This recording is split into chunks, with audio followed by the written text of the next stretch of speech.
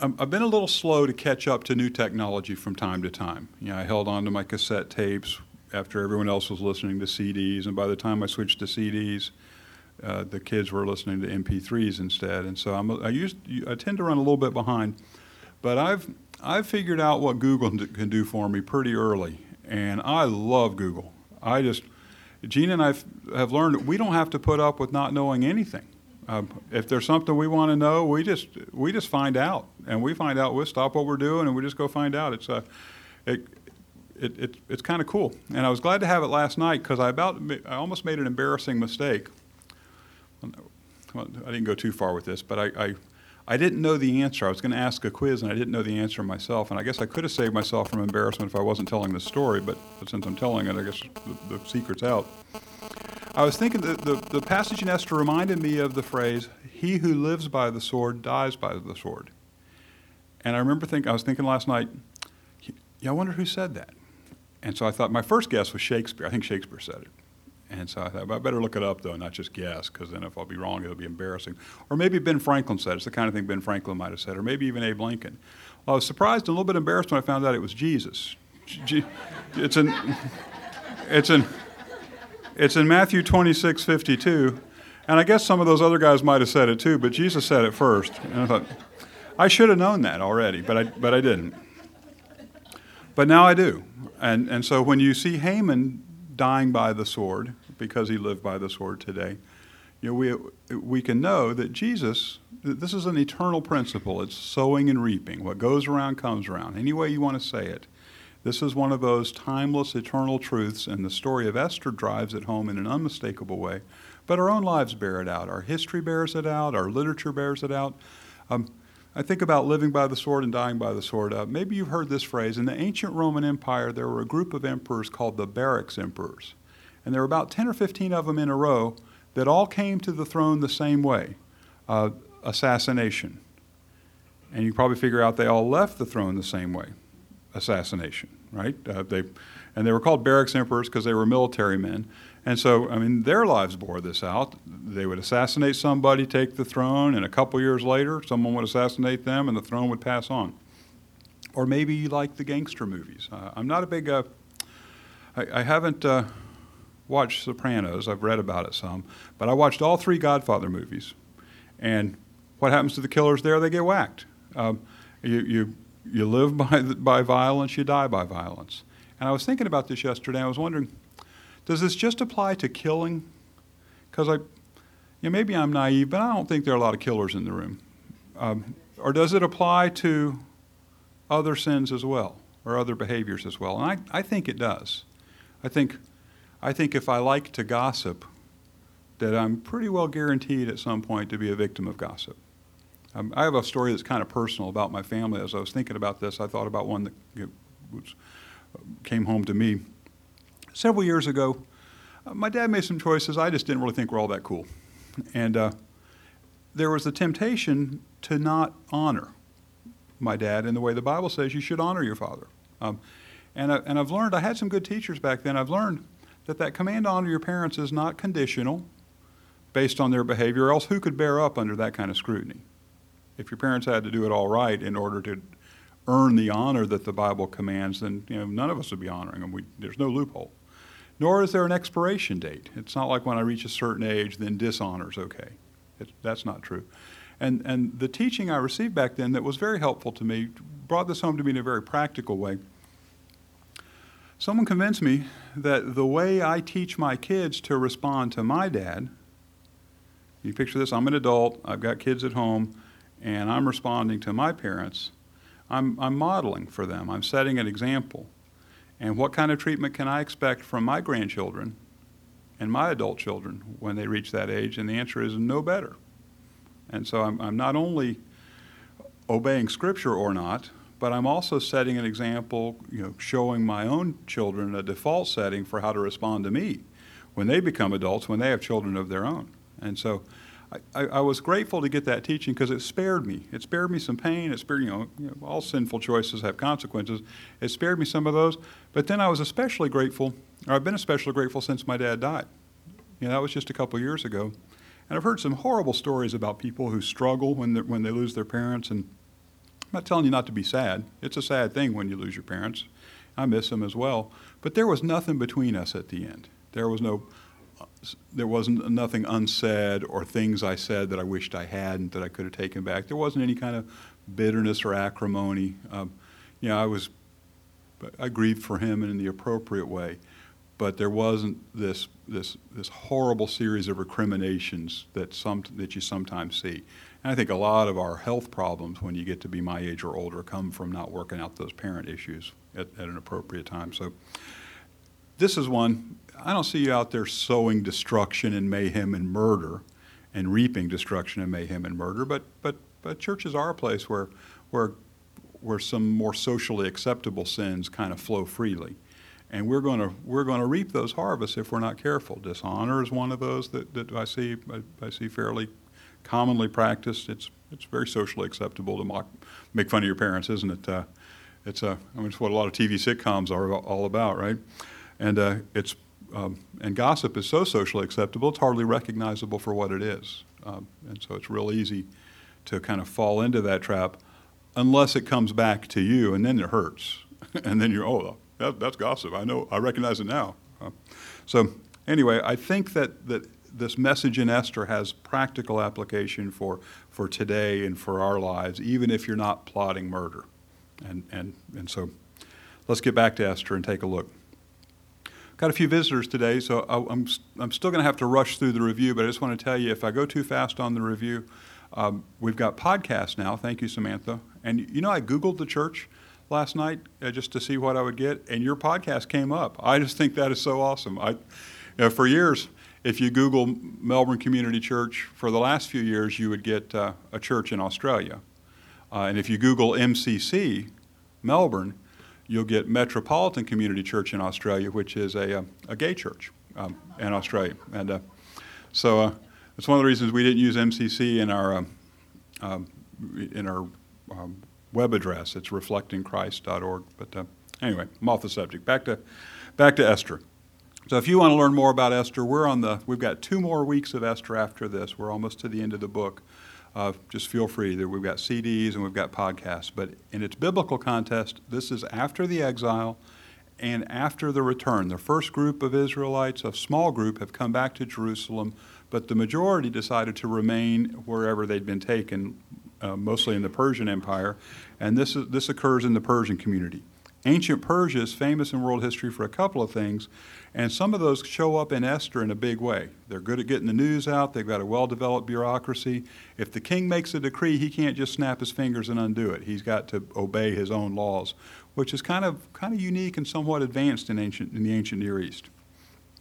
So far in Esther, we've seen a lot of action and learned a lot of characters, and chapter 5 that we covered last week sort of set up the climactic events in Esther, and that's today. So if this is your first time, you came at the right time. The action's going to really reach its height in chapter 6 and chapter 7, and we're going to read both of those today quite quickly. Yesterday, chapter 5, Esther set up a banquet. She had a banquet, and even though 2 times King Xerxes said, what do you want? I'll give you anything you want, up to half the kingdom. She says, I really just want you to come to another banquet tomorrow. So she kind of sets the stage. I don't know her reasons for putting it off, but it sure makes a better story because some stuff happened overnight that makes the story better. And then Haman is also doing some planning. He's fed up with Mordecai's dishonor. Haman's the number 2 in the kingdom. Mordecai's the Jewish guy who won't bow down to him.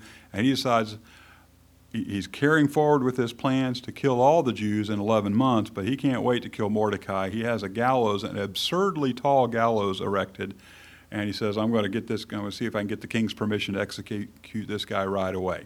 And so that's where we are in chapter 6. Let's go ahead and start reading. Verse 1, that night the king could not sleep. So he ordered the book of the Chronicles, the record of his reign, to be brought in and read to him. It was found recorded there that Mordecai had exposed Bigthana and Teresh, 2 of the king's officers who guarded the doorway, who had conspired to assassinate King Xerxes. Does God speak to us through dreams? In the Bible, he does a lot. No reason to believe he doesn't today still. But here it's kind of interesting. God brings information or accomplishes his purposes not through dreams, but through an inability to sleep. The king can't sleep, and so what's he going to do? Seems like a bizarre series of coincidences if you believe in coincidences, or it could be God's providence, which is what I believe. So very practically, I don't know how many of you read yourselves to sleep, but it works. It sure works for me. I have no trouble getting to sleep. Read a couple pages of the novel I'm working on, and I'm ready. If I were reading the record of the Chronicles of the Kings of Persia, I think I'd go to sleep even faster. This sounds like a really boring thing to read. And so the kings of Persia had good records. The book of Ezra tells us that. The Greek historian Herodotus confirms that. They had lots to read of. And what a nice surprise. The record they happened to read is the record of when Mordecai was the hero. Now, this was a few chapters ago. Mordecai exposed this assassination plot, told Esther. Esther told the king. They killed the two guys. The king did not get assassinated. So Mordecai is a hero, except nobody really seemed to notice it then. He didn't get any good reward. And so now the king decides it's time to reward this guy. Verse 3. What honor and recognition has Mordecai received for this? The king asked. So the oversight's going to turn into opportunity. Nothing has been done for him, his attendants answered. The king said, who's in the court? Now Haman had just entered the outer court of the palace to speak to the king about hanging Mordecai on the gallows he had erected for him. Now this is just a funny scene to me. Haman's coming in. It's like, I've had it with this Mordecai. I'm going to get the king's permission to kill him. And the king's been up reading the record and says, we never really blessed Mordecai for what he did. I need to figure out a way to honor him. And so we got the king and his number two at cross purposes where Mordecai is concerned. Now, these unusual circumstances, I think, point to God's intervention. Is this a coincidence or is it God's providence? Xerxes couldn't sleep that night. Of all the chronicles of his reign so far, Esther takes place over several years. The account they read happens to be the one where Mordecai is the hero. And then Haman arrives just as Xerxes is considering Mordecai's reward. Because of all these, what seem like coincidences, some scholars of the Bible, literary scholars, even biblical scholars, have offered the theory that Esther is a work of historical fiction. First of all, I'm going to say, just to make it clear, I don't believe that, and I'll explain why. Is it impossible? Would it mess with your theology if you thought that there were works of fiction embedded in Scripture? Well, it wouldn't bother me. That happens some. When Jesus tells a parable, is he telling a story or is he telling a history? I think he was telling a story there. I think the context, the genre makes it plain that when Jesus is telling a parable that maybe that thing happened, it could have happened, but I'm not sure he's saying this happened. But the genre of Esther is clearly historical. Just like all the other history books that you find in this time, it happened during the reign of this king, this year of the reign of this king. The people and places named in it are real people, real places. Some of the people are confirmed by extra-biblical sources. The places for sure are the palace at Susa, where the Persians had their winter palace. You can read about that in all different historical records outside the Bible. Esther's a history book. And a history book in the Bible is a book I think I can rely on, and I believe I can. I don't think this is a work of fiction. Let's carry on. Verse 5. His attendants answered, Haman is standing in the court. Bring him in, the king ordered. When Haman entered, the king asked, what should be done for the man the king delights to honor? Now Haman thought to himself, who is there that the king would rather honor than me? Now, I love this story because it's so funny. Dramatic irony, the definition of that is when the readers or the audience know something that the characters don't know. And it's a rich source of humor in movies today, in literature throughout history, and it's what makes this one of the funniest stories in the Bible. So Haman's thinking, the king wants to honor somebody, it's probably going to be me. And so when he answers, he's thinking of a prize that he would like to get. And of course, the king wants to honor Mordecai, but he hasn't named him yet, who Haman would rather kill. Verse 7, so he answered the king, for the man the king delights to honor, have them bring a royal robe the king has worn, and a horse the king has ridden, one with the royal crest placed on its head. Then let the robe and horse be entrusted to one of the king's most noble princes.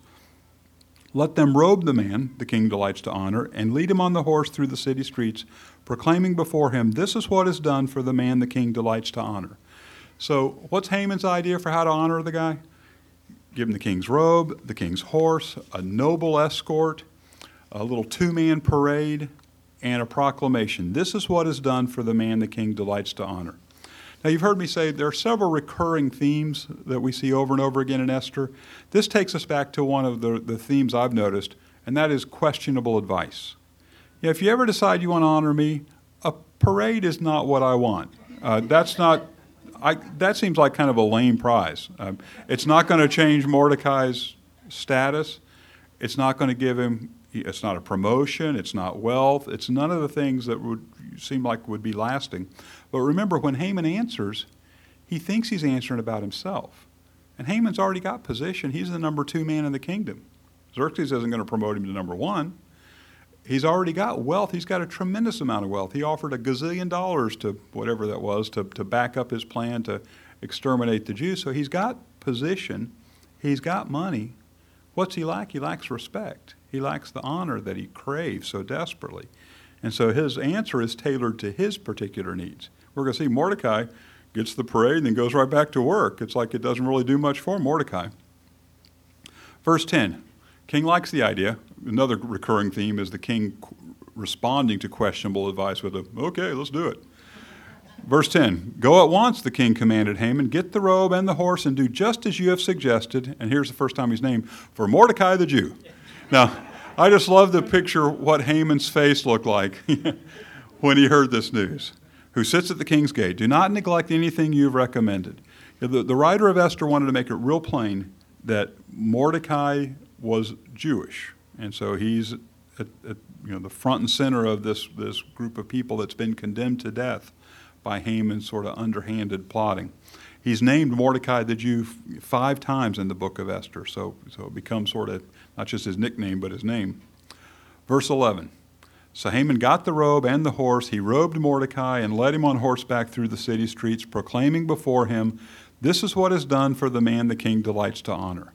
Now, the Bible doesn't go into detail about how Haman did this job, but I just like to picture the look on his face as he's leading the horse. Haman has to do it himself because he's the noble prince. He's, who else but him? He's number 2. Giving to Mordecai the Jew, his arch nemesis, the prize that he hoped to get for himself. That just seems very funny to me. Afterward, Mordecai returned to the king's gate, business as usual for him, but Haman rushed home with his head covered in grief and told Zeresh, his wife and all his friends, everything that had happened to him. So Mordecai earlier had grieved for Israel. Here Haman's grieving for himself because he feels like he's been humiliated. And remember who told Mordecai to build the gallows? It was his wife and his advisors. Now he goes home crying to them, and they're no help at all. Verse 13, his advisors and his wife Zeresh said to him, since Mordecai, before whom your downfall has started, is of Jewish origin, you cannot stand against him. You will surely come to ruin. While they were still talking with him, the king's eunuchs arrived and hurried Haman away to the banquet Esther had prepared. So, what's this mean, you will surely come to ruin? Why would his wife tell him that? I could think of 2 reasons. One is the Persians were very superstitious. And so she might have been saying, very bad omen, that what happened today, this means you're on a downhill slide. Or it could be that she knew about the ancient curse that Jehovah God, had placed on the Amalekites. Remember, Haman was from the tribe of Agag, who was an Amalekite king. Remember 1 Samuel 15:2? We read this a couple weeks ago. This is what the Lord Almighty says, I will punish the Amalekites for what they did to Israel when they waylaid them as they came up from Egypt. I don't know if Zeresh, Haman's wife, knew about that, or if she was just saying it's a bad omen, but either way, she's right. It's bad for Haman, and it's going to get worse. The servants came to get him for the banquet. That seems kind of weird to me. Normally, I would invite somebody and just expect them to show up, but this is a custom in the ancient Near East, and you can read about this in the Bible too. In the New Testament, Jesus tells some parables that involve servants going to get guests for a banquet and bring them back. So the king sends servants to get Haman and bring him to the banquet that Esther had prepared. Now that's the end of chapter 6, and now we're going to read chapter 7. It's even shorter. Haman thought he was having a bad day already, but it's going to get much worse. Verse 1. So the king and Haman went to dine with Queen Esther, and as they were drinking wine on that second day, the king again asked, Queen Esther, what is your petition? It will be given you. What is your request? Even up to half the kingdom, it will be granted. It's the third time he's used that phrase. Here's another theme you see a lot in Esther. Lots of banquets, lots of eating going on. 2 banquets by King Xerxes in chapter 1. Queen Vashti, the former queen, gave a banquet in chapter 1. And now here in the last 2 chapters, we've seen 2 different banquets by Esther. And here's her answer, verse 3. Queen Esther answered, If I found favor with you, O king, and if it pleases your majesty, grant me my life. This is my petition. And spare my people. This is my request. For I and my people have been sold for destruction and slaughter and annihilation. If we had merely been sold as slaves, I would have kept quiet, because no such distress would justify disturbing the king. When she says sold for destruction, I think she's referring to the bribe, the money that Haman put down in order to sponsor annihilating the Jews. But I wonder at this point, how much does Haman know? Does Haman know about Mordecai and Esther being connected? The Bible's silent on that. Does Haman know that Esther's a Jew? I'm not sure. I know Xerxes doesn't know. In fact, Xerxes doesn't know a lot. Remember when Haman told, about this thing. Remember when Haman kind of hatched his plot against the Jews? He went to Xerxes and said, these certain people are threatening the empire. And he never names them as Jewish people. He says, these certain people, they just need to go down. And Xerxes is like, okay. He gives them the right to wipe out a whole race of people without even knowing who they are. So Xerxes doesn't know that the certain people Haman was talking about are Jews. He doesn't know that Haman's charges are false. For all Xerxes knows, these are terrorists, got to go. But Haman just trumps up the charges because he doesn't like Mordecai. And he also does not know that his own wife, the queen, is Jewish. And that when he said okay, he pretty much signed her death warrant too. But now he's going to find out. This is the climactic scene in the whole book of Esther. Verse 5. King Xerxes asked Esther, who is he? Where is the man who has dared to do such a thing? And it's a sincere question. He really doesn't know. Esther said, the adversary and enemy is this vile Haman. Then Haman was terrified before the king and queen. The king got up in a rage, left his wine, and went out into the palace garden. Rage is another one of those recurring themes. We see a lot of people angry in Esther. King Xerxes was mad at his first wife, Vashti, the queen in chapter 1. Haman is mad at Mordecai a couple times because he doesn't get enough honor. And then now King Xerxes is angry at Haman. This next scene, it's tragic for Haman, but it's comically absurd in the way things just go from bad to worse for Haman. Verse 7, but Haman, realizing that the king had already decided his fate, stayed behind to beg Queen Esther for his life. Just as the king returned from the palace garden to the banquet hall, Haman was falling on the couch where Esther was reclining. The king exclaimed, will he even molest the queen, while she is with me in my house? Now what's happening here? In Persian culture, if you were going to ask somebody for mercy, it was customary to seize their feet. And Esther is reclining on a couch. This was the normal way to eat for Persians, Greeks, Romans, and Jews. You see this, even the Last Supper. That's the Da Vinci painting of the Last Supper. They're sitting up too straight. They would have been more sideways, as they all would have been back then. So she's reclining on the couch. He's got her feet, and in my reading of the text, I don't imagine him attacking her in any kind of inappropriate or violent way. I just kind of see him spazzing out and falling on her. The Bible says falling on the couch, but he picks a really bad time to fall on the queen. Remember, this is the queen of Persia, and you don't touch the queen. You sure don't fall on her while she's reclining on a couch, and the king's already mad. So he walks in, and he sees the guy stumbling on the queen while he's trying to beg for mercy, and of course he's not going to get any. And then, I don't know how long Haman had served in the court, but evidently he didn't make very many friends, because this next scene, again, it makes me laugh a little bit. As soon as the word left the king's mouth, they covered Haman's face. It was Persian custom for a king not to look on the face of a condemned man. So that's what that's about. Then Harbona. Now, I don't know if you remember Harbona. He was one of the king's advisors from chapter 1 who said, you need to get rid of Vashti because it's bad for all of us men in Persia. But notice he speaks up with some helpful information. Harbona, one of the eunuchs attending the king, said, a gallows 75 feet high stands by Haman's house. he had it made for Mordecai, who spoke up to help the king. So if you're Haman watching this scene play out, it's like, oh, well, thanks for that helpful information. That's going to work. And the king jumps right on it. Verse 9, the king said, hang him on it. So they hanged Haman on the gallows he had prepared for Mordecai. Then the king's fury subsided. Now, it's bad for Haman, but the Jews aren't out of the woods yet, because remember, the king can't just undo his decree. So that's what next 2 weeks are going to be about, what's going to become of the Jewish people after Haman. But this principle that Haman illustrates, it's all over the scriptures. Let's take a quick look. Psalm 9:16, the Lord is known by his justice. The wicked are ensnared by the work of their hands. Proverbs 26:27, if a man digs a pit, he will fall into it. If a man rolls a stone, it will roll back on him. Galatians 6:7 and 8, do not be deceived. God cannot be mocked. A man reaps what he sows. The one who sows to please his sinful nature, from that nature will reap destruction. The one who sows to please the Spirit, from the Spirit will receive eternal life. As we learned earlier, Jesus himself said, he who lives by the sword will die by the sword. So what's this mean to you and me 15 or 2,500 years later? A couple things I can think of. You know, we keep coming back to God's timing being perfect, and we see that again and again in Esther. But justice delayed is not justice denied. Mordecai didn't get what he deserved. He didn't get the honor he deserved when he exposed the assassination plot, but he got it later, right on time, it seems. The future is not determined by fate, but by God. You know, the superstitions of the Persians, they were barking up the wrong tree. You know, history is his story. And we reap what we sow, or what goes around comes around. You know, say this any way you want. Whatever it is that you're sowing into your children, into your career, into your discipleship, that's going to determine what you reap.